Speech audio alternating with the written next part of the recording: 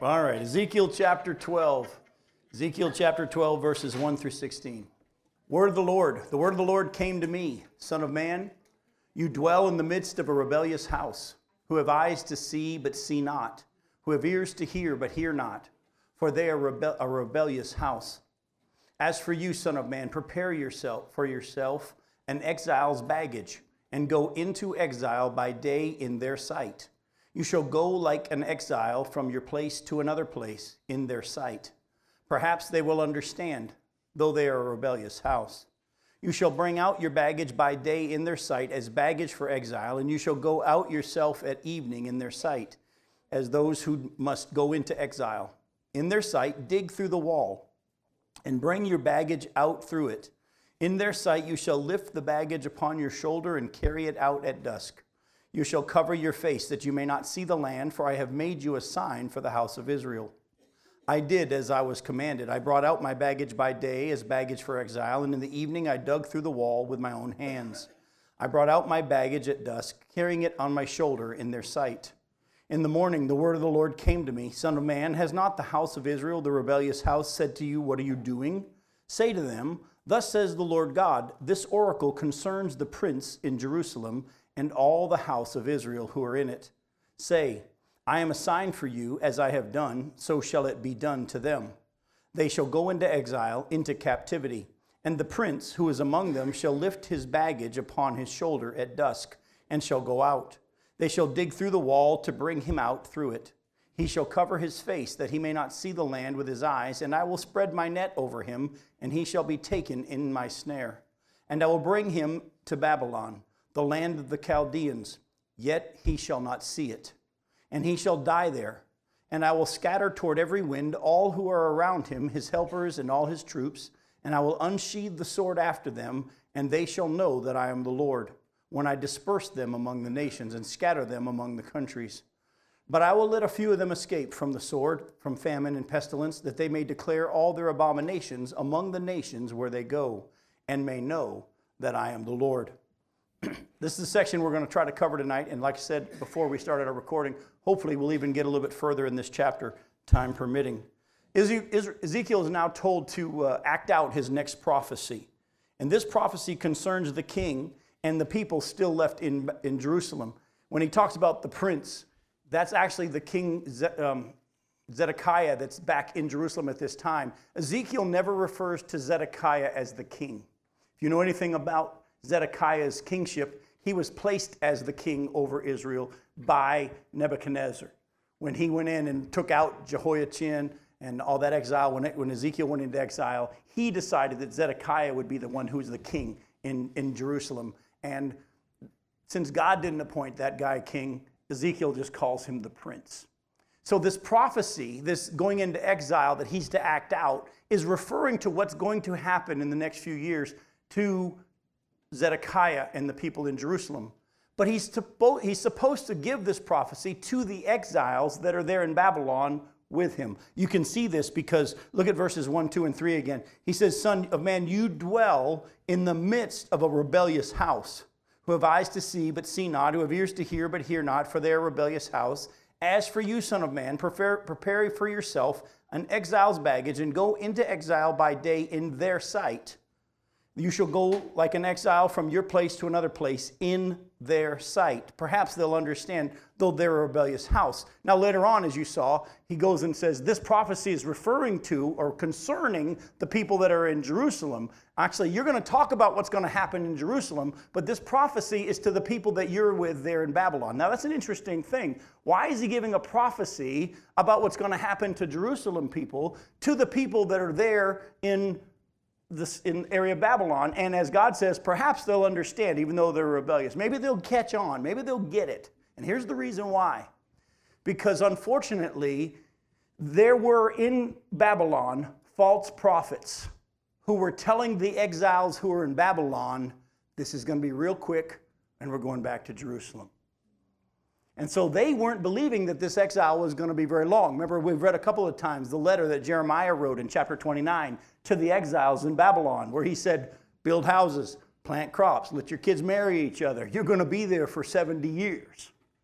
But because of the fact that there were false prophets there saying this isn't going to be a long time, Ezekiel is told by God to give a prophecy about what's going to happen to the king in Jerusalem and what's going to happen. Go to Jeremiah 29. Don't just take my word for it. Let me just show you a couple of things that kind of illustrate the fact that there were false prophets saying that things were going to be fine. Jeremiah 29, look at verses 1 through 9. It says, "These are the words of the letter that Jeremiah the prophet sent from Jerusalem to the surviving elders of the exiles and to the priests, the prophets, and all the people whom Nebuchadnezzar had taken into exile from Jerusalem to Babylon.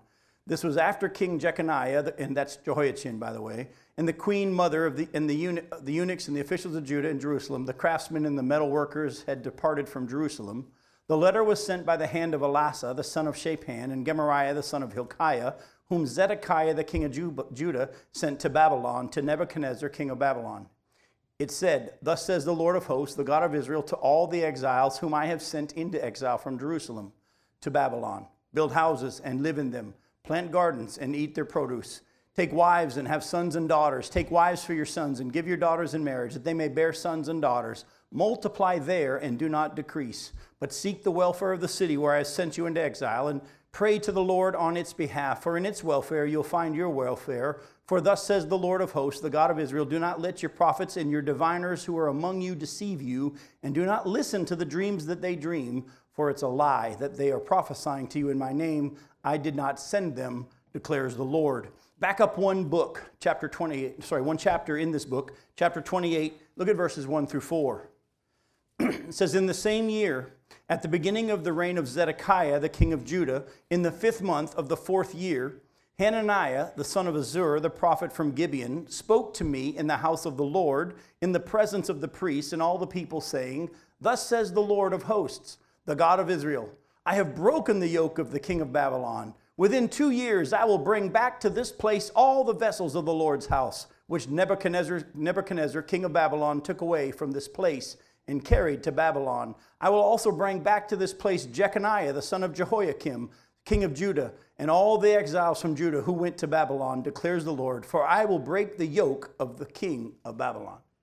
So this quote-unquote prophet there in Jerusalem is saying to everybody, hey, it's going to be fine. I know there were some people that were taken, even our king was taken into exile. They're only going to be there a couple of years, and God has said he's bringing them back. So now you get this guy here, Hananiah, the son of Azur, the prophet from Gibeon. You got him saying it's only going to be a couple of years that these people are in exile. You got Jeremiah in the very next chapter writing a letter to the exiles saying, hey, build houses, plant crops, let your kids marry, and you're going to be there 70 years. So which is it? Go to chapter 29. Look at verses 15 through 23. You'll see that there's still more in this area of false prophets. In Jeremiah 29, starting in verse 15. "Because you have said, the Lord has raised up for us prophets in Babylon, thus says the Lord, concerning the king who sits on the throne of David, and concerning all the people who dwell in the city, your kinsmen, who did not go out with you into exile, thus says the Lord of hosts, behold, I am sending on them sword, famine, and pestilence.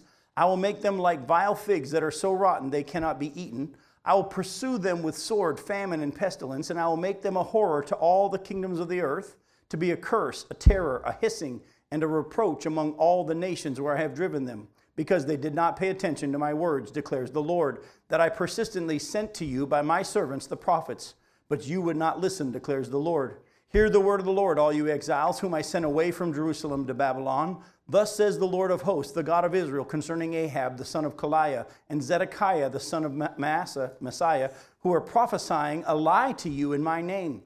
Behold, I will deliver them into the hand of Nebuchadnezzar, the king of Babylon, and he shall strike them down before your eyes. Because of them, this curse shall be used by all the exiles from Judah in Babylon. The Lord make you like Zedekiah and Ahab, whom the king of Babylon roasted in the fire." By the way, does Nebuchadnezzar have a fiery furnace? whom Nebuchadnezzar, the king of Babylon, roasted in the fire, because they have done an outrageous thing in Israel. They have committed adultery with their neighbors' wives. They have spoken in my name lying words that I did not command them. I am the one who knows, and I am witness, declares the Lord. Jeremiah now, as you see here, goes on even further, and he says to the exiles who are there in Babylon, oh, there are a couple of guys there, and one of them has the same name as the king back in Jerusalem, and that's what confuses some people. But there's a couple of guys here who have been telling you that everything's going to be fine and you're going back. God says that actually those guys that have been lying to you and saying it's from the Lord, God's going to do this to them, and Nebuchadnezzar is going to roast them in the fire. Now, here's what we're going to deal with a little bit tonight. We got Jeremiah saying one thing, and you got Hananiah saying another thing, and these other guys, Zedekiah and this other one, saying something else. How do you know which prophet is speaking the truth? How do you know which prophet is from the Lord? Okay, that's one of the ones, and we're going to get to that one second. There's another thing we need to look for even before that. The answer you'll find in Deuteronomy 13. Go to Deuteronomy 13. Deuteronomy 13, verses 1 through 5.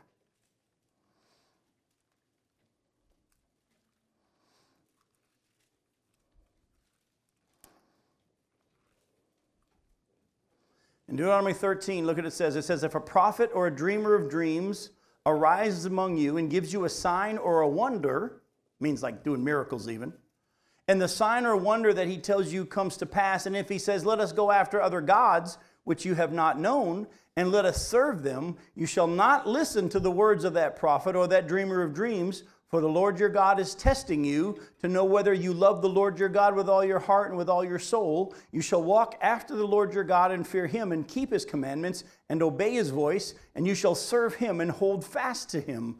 But that prophet that dreamer of dreams shall be put to death, because he has taught rebellion against the Lord your God, who brought you out of the land of Egypt and redeemed you out of the house of slavery, to make you leave the way in which the Lord your God commanded you to walk. So you shall purge the evil from your midst. Here God says this, even if this person does amazing, miraculous stuff, and this stuff actually happens, if what they say doesn't match up with the Word of God, don't listen to them.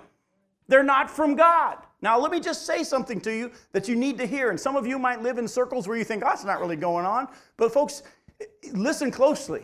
The Bible says that in the latter days, and we're in those, that there are going to be doctrines in the church taught by demons.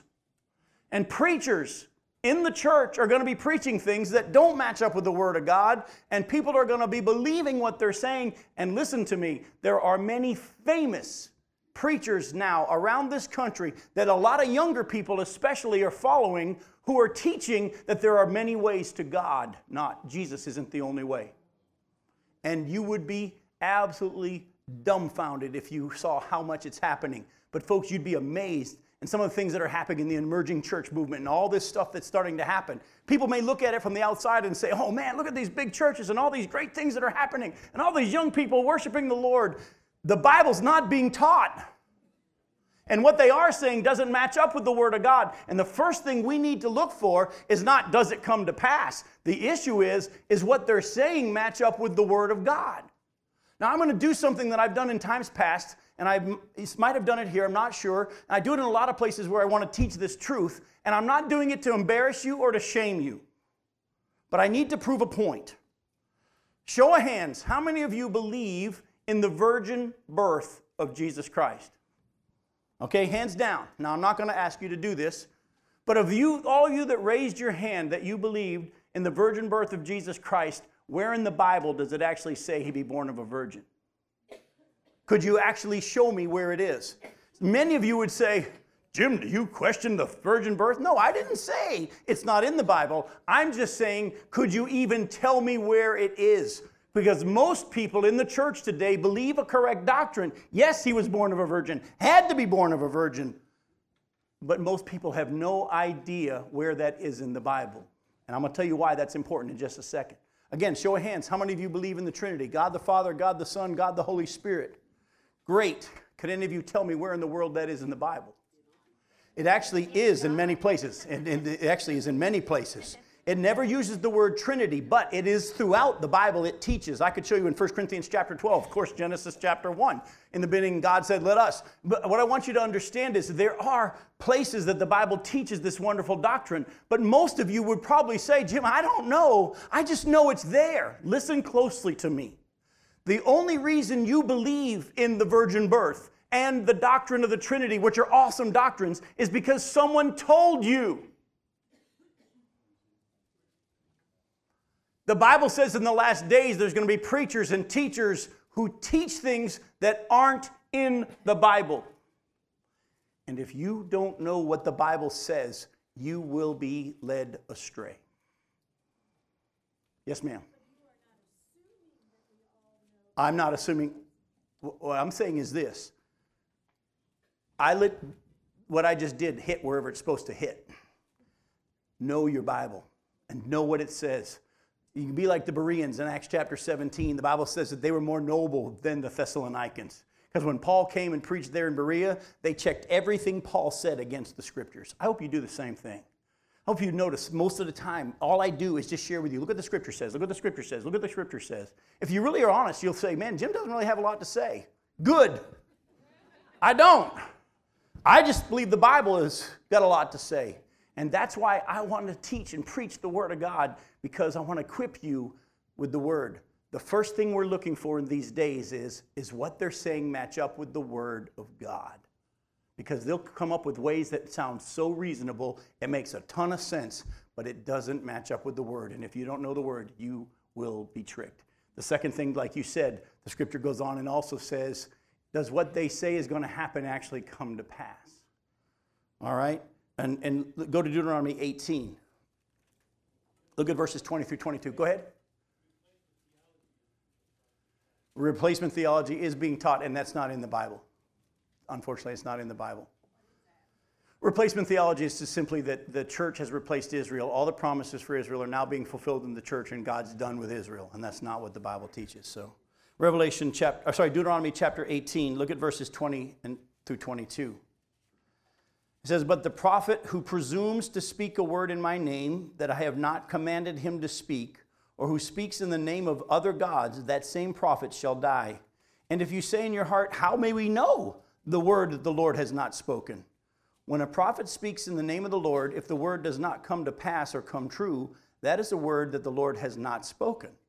The prophet has spoken it presumptuously. You need not be afraid of him. So, how are we going to know whether or not the preachers are telling us the truth? First off, does what they're saying match up with the Word of God? The whole of Scripture, not taking one verse and twisting it out of context to teach something that doesn't match with the whole book. And secondly, does what they say God is going to do actually happen? Okay? Keep that in mind as we move forward. Go to Jeremiah chapter 28. Look at verses 5 through 17. Remember, when we read the previous verses to this, there was this guy, Hananiah, the son of Azur, saying that, hey, it's just going to be 2 years and you'll be back. The exiles will be back.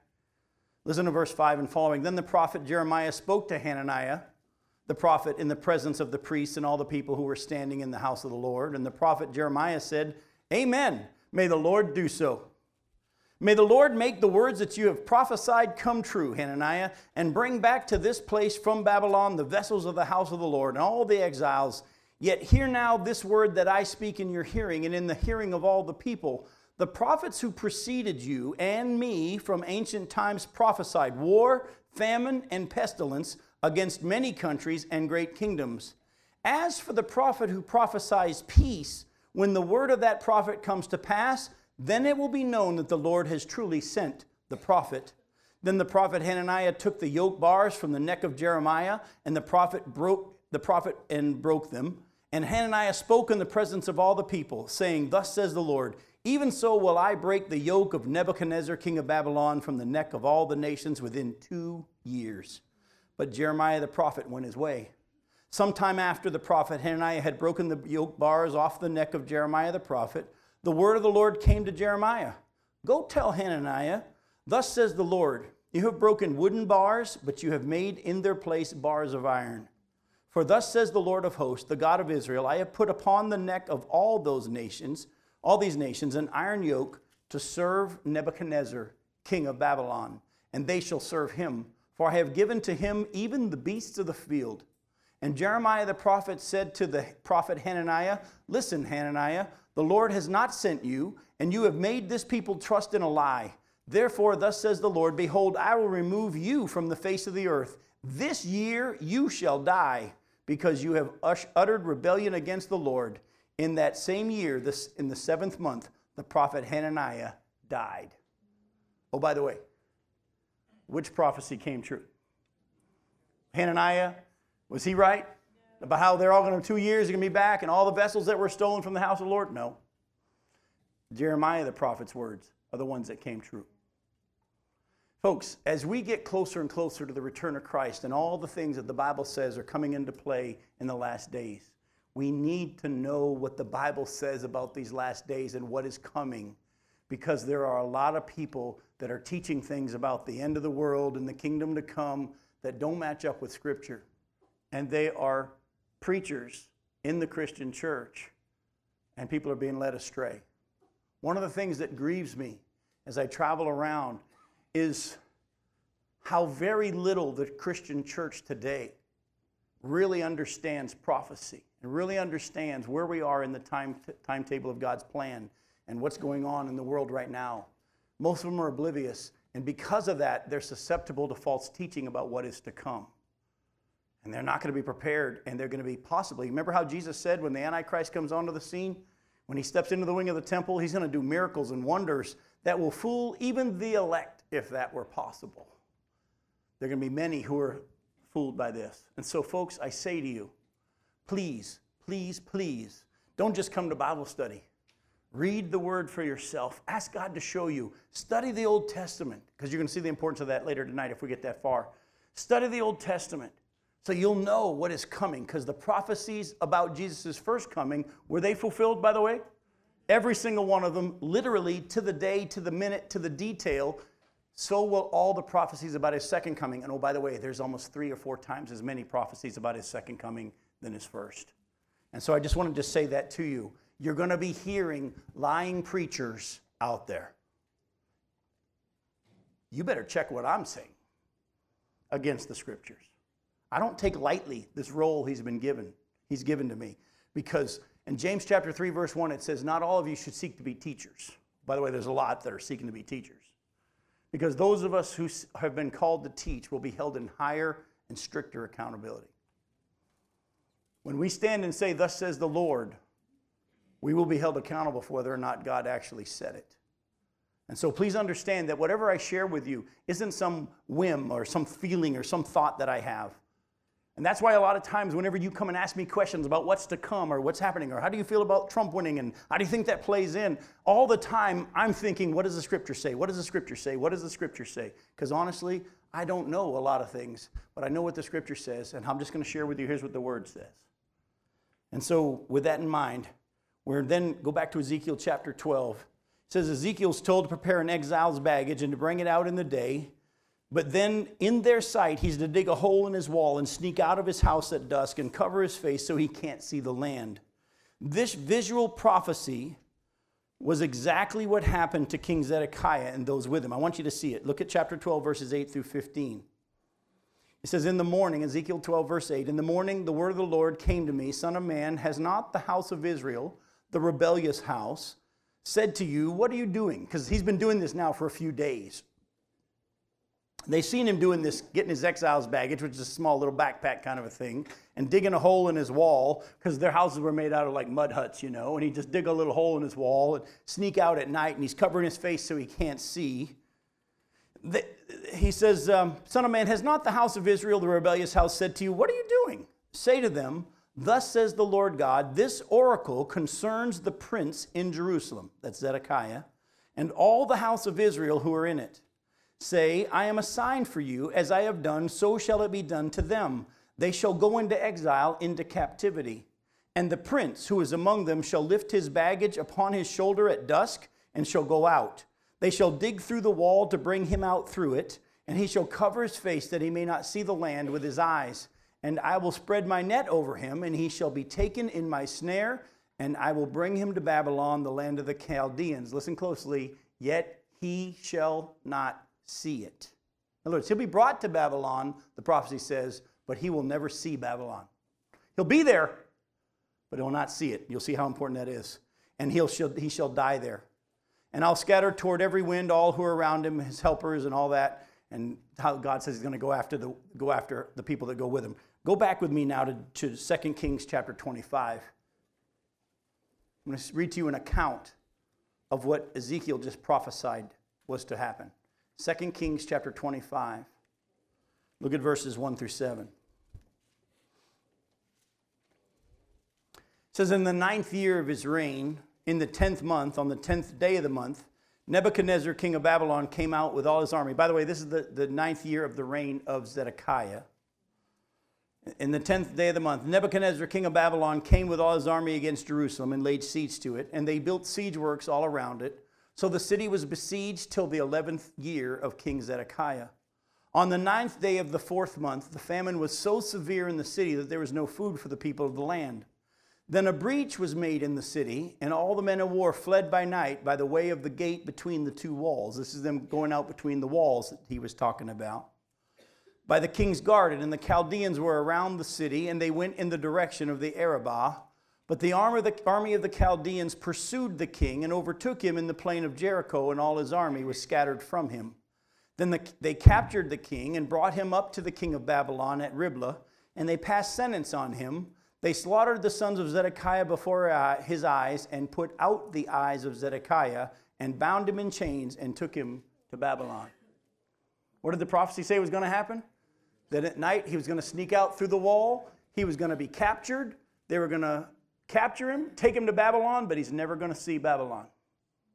You know how that happened? Because they poked his eyes out, and when he was in Babylon, he never saw it.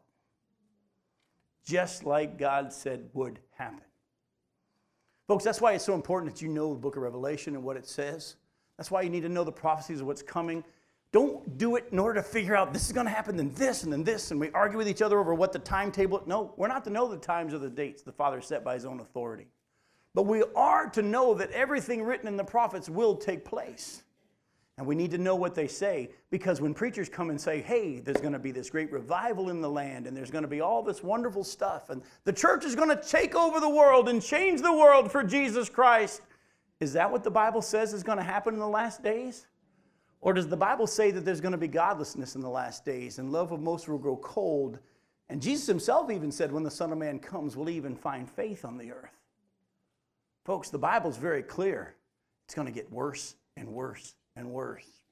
Am I relieved as to what's happened in our government for a season? Sure.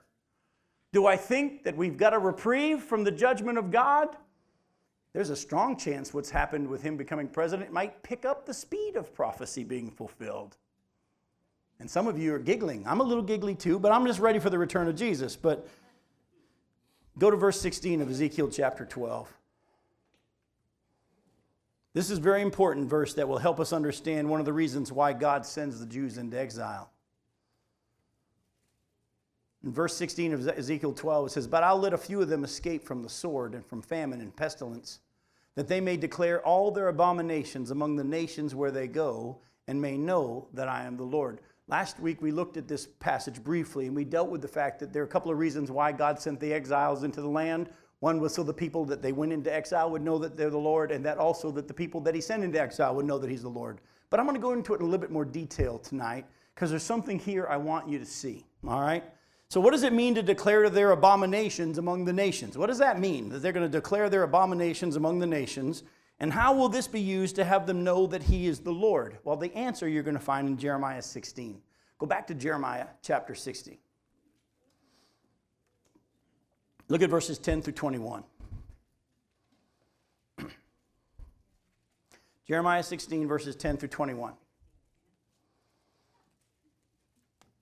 And when you tell this people all these words, and they say to you, why has the Lord pronounced all this great evil against us? What is our iniquity?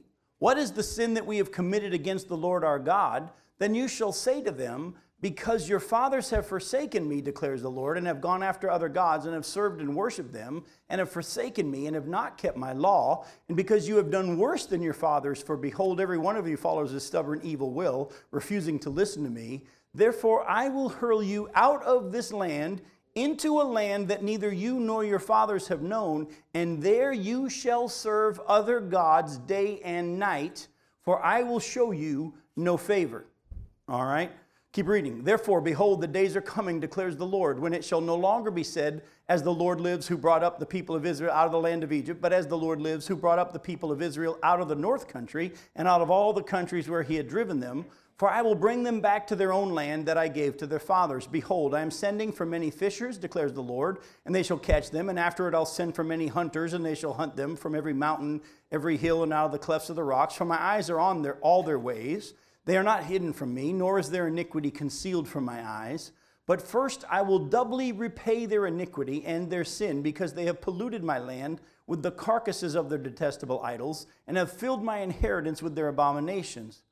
O Lord, my strength and my stronghold, my refuge in the day of trouble, to you shall the nations come from the ends of the earth and say, our fathers have inherited nothing but lies, worthless things in which there is no profit.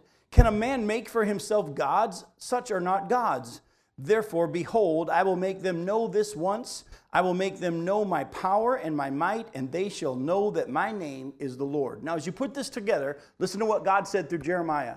If people come and ask you, Jeremiah, as you're prophesying all this judgment to come on the people of Israel, and they say, why is God going to do all this evil to us? Tell them this is why. Because your fathers were worshiping other gods and doing what I said not to, and also because you're even worse than them and you're following the evil in your heart, and you're going after other gods. Tell you what I'm going to do. You want to worship these other gods? Why don't you just go live in that area where this all came from, and you can serve them day and night? In other words, you want to play with Satan? Go get your fill. You want to try to play in the world a little bit and pretend to be my people a little bit? It doesn't work like that. You can't serve two masters. You're going to hate one and love the other. I'm going to remove my protection from you and let you go get all the fun you want with those other gods. You want to look at them? Go where they are served day and night. I bet you get to the point where you say, our fathers have inherited nothing but lies, worthless things in which there's no profit. Can man make for himself gods? Such are not gods. In other words, by the time you've been in that other country, worshiping these gods, instead of on your way, but now their way all the time, you're going to realize this ain't it. Folks, you're going to see this principle throughout the scriptures.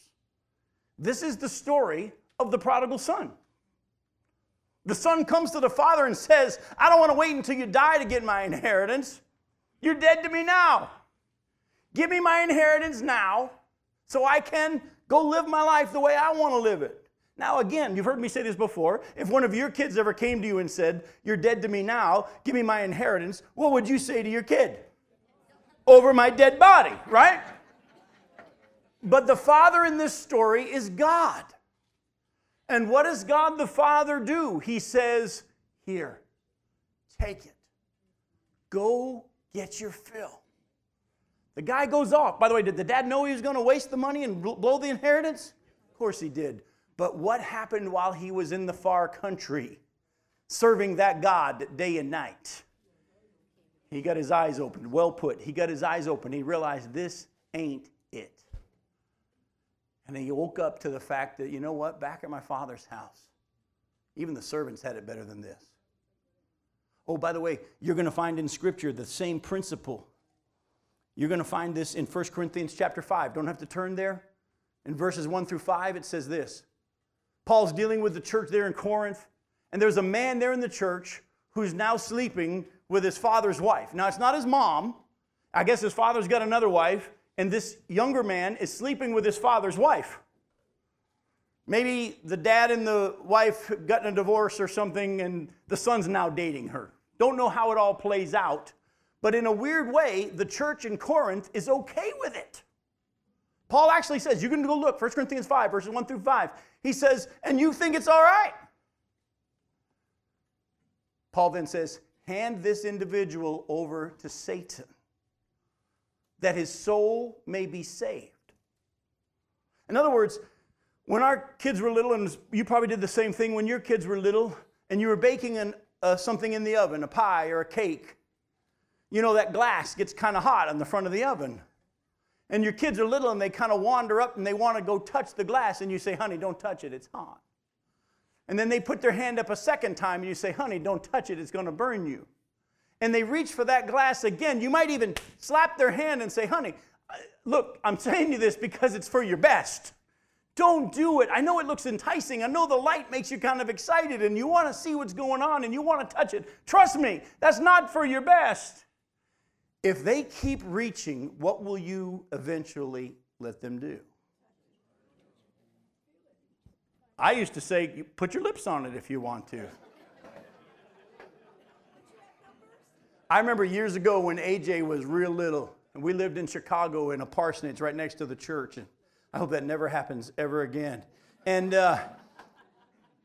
in the backyard, I was playing with Nicole. She was about 3, maybe 5. I don't remember exactly. After a while, the years blur together. But she was young, and we were kicking a ball back and forth, and I was smoking some meat in a smoker. I love to grill, and I love to smoke. And AJ, though, was barely not even 1, but he was walking. And he kept wanting to go over and touch the smoker, and I couldn't kick the ball with Nicole and keep an eye on AJ because he kept running. He's fast. So finally, I said, do you want to touch it? He goes, yeah. I got to tell you what, take one finger, just one finger, and go ahead and touch it. He got so excited, he went over there. And by the way, he let out a scream that got me in so much trouble with Becky. You what? But you know what? I didn't have to worry about AJ in that grill anymore. We could just play. I could just let him go because he wasn't going anywhere near that grill. What did I have to do? I had to say, look, I've tried to tell you. I've been sending my prophets. I've been trying to warn you. This isn't for your best, but if you want to do it, go get your fill. Live out your abominations in that other country. You're going to realize this ain't it. Some of you might have come out of alcoholism or drug abuse. And at the time, you thought this was living until you came to your senses. You got your fill. You realize this ain't it. And folks, that doesn't mean this person's lost. Remember how Paul said that his soul may be saved? Hand him over to Satan. Because the Bible says in 2 Peter chapter 3 that Satan is a roaring lion, seeking whom he may what? Devour, chew up, spit out. And sometimes we parents don't want to see our kids go through struggle, and we keep not letting them hit the bottom. Maybe sometimes you got to say, look, we've told you, but until you realize this ain't it, we can't help you. Go jump in with both feet. We'll be right here when you come to your senses. God said, go live out your abominations in these other nations so that you'll know that I'm the Lord. I want to read to you something kind of cool. Go to Isaiah 64. This is Jim Johnson not saying, thus says the Lord, but I think I'm right. And I've almost got God convinced. No, I'm just kidding on that part. But listen closely to what I'm about to tell you. I don't know this for a fact. I'm not saying thus says the Lord. But I really believe with everything in me and my understanding of the Scriptures and what's to come, that what I'm about to read to you most likely is going to be read and quoted by the Jews when they're in the wilderness, hiding from the Antichrist. I really believe this. Listen to Isaiah 64. Isaiah 64, oh, that you would rend the heavens and come down. Isn't that what the Bible says he's going to do in his second coming?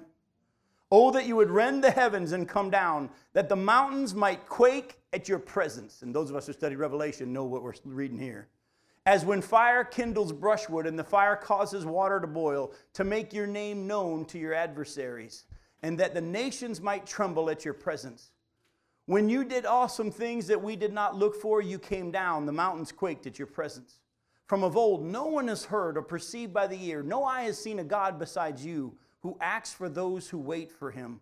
You meet him, who joyfully works righteousness. Those who remember you in your ways. Behold, you were angry, and we sinned.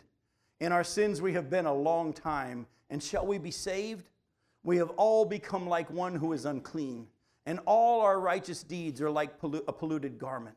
We all fade like a leaf, and our iniquities, like the wind, take us away. There is no one who calls upon your name, who rouses himself to take hold of you. For you have hidden your face from us and have made us melt in the hand of our iniquities. But now, O Lord, you are our Father. We are the clay, and you are our potter. We are all the work of your hand. Be not so terribly angry, O Lord, and remember not iniquity forever. Behold, please look, we are all your people. Your holy cities have become a wilderness. Zion has become a wilderness. Jerusalem a desolation. Our holy and beautiful house where our fathers praised you has been burned by fire, and all our pleasant places have become ruins. Will you restrain yourself at these things, O Lord? Will you keep silent and afflict us so terribly? Here we see the nation of Israel calling out to God and saying, would you come and make things right? We sinned. And you were angry at us because of our sin, and rightfully so. And we're grieved for our land. Would you come? We're the clay, you're the potter. You get to do however you choose. I think this is going to be one of the many places that the Jews are going to be calling out to God from in those days when they come to their realization that Jesus is the Messiah and the prophecies are being fulfilled and all those things are happening. You've been good. I think we can carry on a little bit. Go to Ezekiel 12. Go to verses 17 through 28.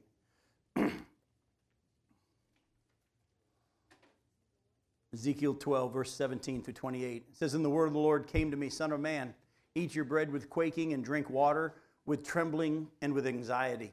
And say to the people of the land, thus says the Lord God concerning the inhabitants of Jerusalem and the land of Israel, they shall eat their bread with anxiety and drink water in dismay. In this way her land will be stripped of all it contains on account of the violence of all those who dwell in it. And the inhabited cities shall be laid waste, and the land shall become a desolation. And you shall know that I am the Lord. And the word of the Lord came to me, Son of man, what is this proverb that you have heard, that you have about the land of Israel, saying the days grow long and every vision comes to nothing? Tell them, therefore, thus says the Lord God, I'll put an end to this proverb, and they shall no more use it as a proverb in Israel. But say to them, the days are near, and the fulfillment of every vision.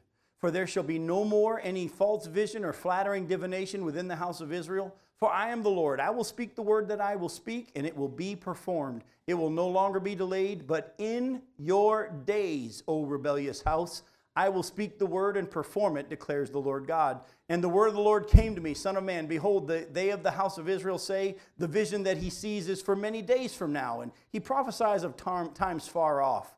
Therefore say to them, thus says the Lord God, none of my words will be delayed any longer, but the word that I speak will be performed, declares the Lord. All right, Ezekiel is now told to eat his bread and drink his water with trembling as a picture of what life will soon be like in Jerusalem. How can we know it will be soon? Does anybody know how we'll know it will be soon? I just read it. God just said, I'm not going to delay anymore. It's going to happen in your days. In other words, hey, you guys in exile in Babylon, in your lifetime, you're going to see everything that I said that I would do to Zedekiah in Jerusalem. You'll see it happen. All right? Now, the people of Israel, though, had developed a saying. We can see it here. Look at verse 21. And the word of the Lord came to me, Son of man, what is this proverb that you have about the land of Israel, saying the days grow long and every vision comes to nothing? In other words, this is what they were saying. The days grow long and all the visions come to nothing. In other words, everything just keeps going on as it always has. Does that sound familiar? Exactly. We're going to get to that passage in just a second. But God gives them a timetable. He tells them in their destruction will happen in their days. Now, notice, though, how the same people who were saying that the coming judgment wouldn't come are now the ones that are saying it's going to happen, but not for a long time. Isn't that interesting? They're saying it's not going to happen. Remember last time we were together, they said the walls of the cauldron and we're the meat, and the fire may hit the cauldron, but it ain't going to affect us. It might get warm, but we're not going to get touched by the fire. It ain't going to happen. Prophets are saying, hey, don't worry about it. Exile's going to be a couple of years, and everything going back to Jerusalem, everything's great. But now look at verse 28. I'm sorry, 26. Go ahead.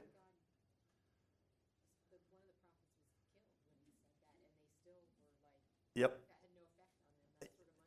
Yeah, well, as you know, Pelatiah dies as he was doing that one prophecy, and then Hananiah dies, that same year and all that. Yep. Again, there's lots of reasons why we're blind to the truth. But look at verse 26. The word of the Lord came to me, Son of man, behold, they of the house of Israel say the vision that he sees is for many days from now, and he prophesies of times far off. Like I said, they went from saying it ain't going to happen to, okay, it might happen, but it ain't going to happen for a while. I share this with you, and the reason I was glad that we had time to get to the end of this chapter is I just want to read to you Scripture as we bring this study to a close. Go with me to 2 Peter chapter 3, the passage you were talking about earlier. 2 Peter chapter 3. Look at verses 1 through 13. And you're going to see that same attitude is going to creep up in our day, and it already has. 2 Peter chapter 3, listen to verses 1 through 13. Peter says, God says through Peter, this is now the second letter that I'm writing to you, beloved. In both of them, I'm stirring up your sincere mind by way of reminder that you should remember the predictions of the holy prophets and the commandment of the Lord and Savior through your apostles, knowing this, first of all, that scoffers will come in the last days with scoffing, following their own sinful desires. They will say, where is the promise of his coming? For ever since the fathers fell asleep, all things are continuing as they were from the beginning of creation. For they deliberately overlooked this fact that the heavens existed long ago and the earth was formed out of water and through water, by the word of God. And by that means, and by the means of these, the world that then existed was deluged with water and perished. But by the same word, the heavens and the earth that now exist are stored up for fire, being kept until the day of judgment and destruction of the ungodly.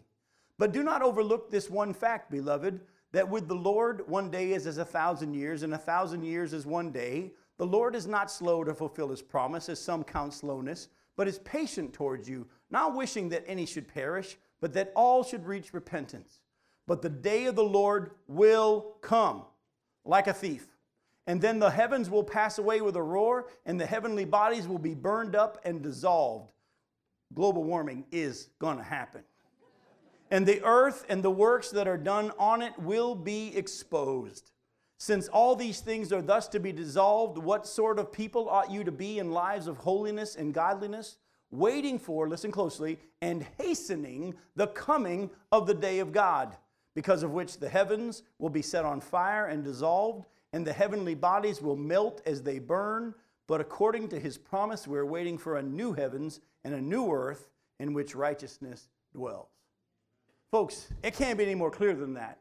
Did the flood change the whole shape of the earth? Was everyone judged except for those God spared? In the same way, that same earth which was reserved for water and judged by water is now being reserved for fire. And the universe that you see, the heavens, will be all melted. A judgment is coming. Go to Jude, the book of Jude, verses 17 through 23. Jude verse 17. But you must remember, beloved, the predictions of the apostles and of our Lord Jesus Christ. They said to you, in the last time there will be scoffers, following their own ungodly passions. It's these who cause divisions, worldly people, devoid of the Spirit. But you, beloved, building yourselves up in your most holy faith and praying in the Holy Spirit, keep yourselves in the love of God, waiting for the mercy of our Lord Jesus Christ that leads to eternal life. And have mercy on those who doubt. Save others by snatching them out of the fire. To others show mercy with fear, hating even the garment stained by the flesh. Again, there are going to be people that are saying this isn't going to happen. No, it's going to happen. It's coming. Go to Acts chapter 3.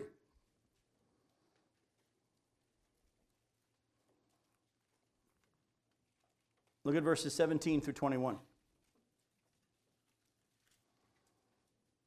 Acts chapter 3, verses 17 through 21. And now, brothers, I know that you acted in ignorance, as did also your rulers.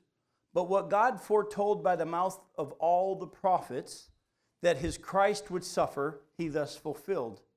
Repent, therefore, and turn back, that your sins may be blotted out, that times of refreshing may come from the presence of the Lord, and that he may send the Christ appointed for you, Jesus, whom heaven must receive until the time for restoring all the things about which God spoke by the mouth of his holy prophets long ago. Peter now, preaching under the inspiration of the Holy Spirit, says, hey, everything that happened to Jesus in his first coming was all foretold by the prophets, and it all came true. This same Jesus now has gone to the Father until the time for restoring all the things that the prophets have spoken about. What are some of the things that the prophets have spoken about that are going to be restored? That was a question, by the way. The land of Israel is going to be rebuilt and restored after the tribulation period, after the end of the tribulation period. Remember, the whole earth is going to be leveled. There are going to be no more mountains, no more islands, none of that stuff. Jerusalem itself is going to split into 3 parts. The center part's going to be raised up high, and the other 2 parts, north and south of it, are going to be flattened out. And the nations during the millennial kingdom are all going to come and go up to Jerusalem. It's going to be an amazing thing, and worship the Lord while he's there. So the land of Israel is going to be restored. What else is going to be restored? The temple's going to be restored and be rebuilt, and it's going to be an amazing temple. By the way, and we'll get to that later on in our study of Ezekiel. You'll see a full description of the millennial temple. What are some other things that are going to be restored? Creation is going to be, righteousness. I got to go back to Daniel. Go way back to Daniel chapter 9. Oh, no, you got one of the many right answers, but I want you to see there's a lot that is still yet to happen. Daniel chapter 9. Go into verse 24. You know, Daniel had been reading in the prophet Jeremiah. We know now, chapter 29, about how the captivity was going to be around 70 years. He starts praying for the people in the whole city of Jerusalem. Gabriel comes and says, hey, and this is what Gabriel says in verse 24. 77s or 70 weeks are decreed about your people and your holy city, to finish the transgression, to put an end to sin, and to atone for iniquity, to bring in everlasting righteousness, to seal both vision and prophet, and to anoint a most holy place. Then he goes on and says, you understand, from the decree to rebuild the walls of Jerusalem until the coming Messiah, there's going to be so many sevens and then so many sevens. And remember our study from Revelation, we broke this all down, how literally from the day that, and we see in Nehemiah chapter 2, that they said, Nehemiah, you go ahead and you can rebuild the walls. From that day, it took them 49 years, just like the prophecy said there'd be 7 sevens and then 62 sevens. And it took them 49 years to rebuild the city of Jerusalem and the walls. And then there was 62 sevens from that point until the day Jesus rode into Jerusalem. And then God put Israel on hold. Remember Revelation chapter 11 last week? Israel has experienced a hardening in part until the full number of the Gentiles has come in. There is still 1 7-year period left in that prophecy of 77s. 69 of them were fulfilled literally to the day Jesus rode into Jerusalem on the donkey, but then he put them on hold. He's done this church age thing right now to make Israel jealous and to display his glory to the heavenly beings through the church. But it's not about us. This time's going to come to a close, and he's going to finish what he started. All the prophecies, let me ask you again, it says 77s, even though there's still one that hasn't happened yet, are decreed about the people of Israel in the city of Jerusalem to finish the transgression, to put an end to sin, and to atone for iniquity, to bring in everlasting righteousness. Has that happened yet? No, then all the things that the prophets said are still to happen haven't happened. To seal both vision and prophet. In other words, where we won't need the prophets anymore, or the preachers and the teachers. Is that day here? Remember we looked in the prophecies last time, during the millennial kingdom, you won't have anybody saying know the Lord, because they're all going to know him. It's going to be an amazing time. I'm going to play a lot of golf. No, I'm kidding. I don't know. I may not be kidding. I don't know. I may be playing a lot of golf. Miles even might have a chance against me. We'll see here, but the scriptures say that this stuff is still all yet to happen. Remember what Peter, full of the Spirit, preached there at Pentecost and then the days following. Jesus has gone to heaven until the time for restoring all the things that the prophets have spoken. That's why we need to know the Old Testament, because that's where we have the law and the prophets, and as Jesus said, even the prophecy in the Psalms. We'll close in Luke 24. Go to Luke 24.